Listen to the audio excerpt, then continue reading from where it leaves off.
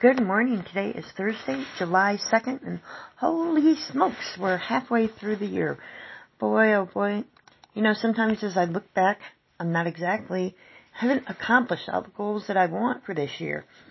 I haven't done everything that I set my New Year's, I don't even want to call them resolutions. I call them my goals.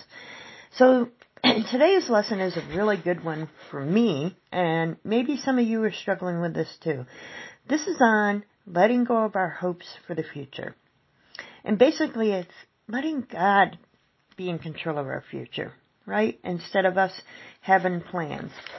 And here's a snippet of what the author has said. And as you know, on Thursdays, it's Becoming a Vessel God Can Use with author Donna Partow. So, we must not only be emptied of the past, but our plans and dreams for the future as well. Notice that Paul's focus in Philippians 3 was heavenward. As he looked in the future, he didn't see a retirement home in Arizona, an RV to travel the countryside. No, he only saw his heavenly prize. Can you honestly say that when you think of the future, the only place that comes to mind is heaven? Can you honestly say that the only rewards you long for are the heavenly variety? Take some extra time to really pray over the hopes and dreams you're holding on to. Let God show you what you need in order to let go, in order to make more room for Him. You know, that's a really good point, because we can focus on what we want for the future, can't we? Like she was saying, a home, an RV, our businesses, all the dreams and hopes that we have, we've got to lay them at God's feet. Let's see. I'm just going to skip a lot of the things. So she's talking about, even though we followed Christ through many years, there's hard places. And we're amazed to discover pockets of resistance in our heart. Places where we continue to hold on for what we want, regardless of what God wants. As God takes you through your emptying process, I trust you'll find some comfort.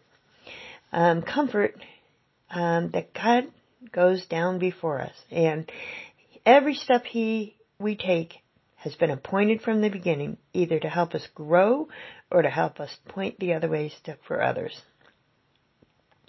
As 2 Corinthians 1:3-5 says, Praise be to God and the Father of our Lord Jesus Christ, the Father of compassion and the God of comfort, who comforts us in all of our troubles, so that we can comfort those in any trouble. So this is a really,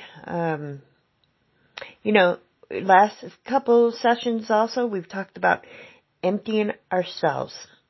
And we saw that both Christ and the Apostle Paul emptied themselves. And we learned important principles from their lives and their ministry.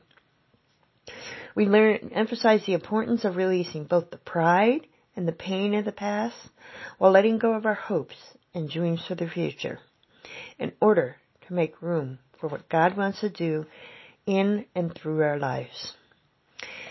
So, our first requirement was accepting the way God made us.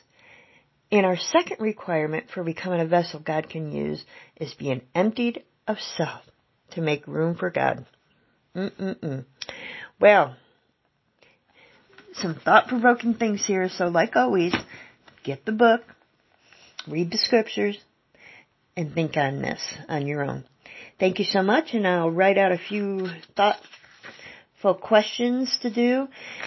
But to recap, you must relinquish not only your past, but your hopes and dreams for the future.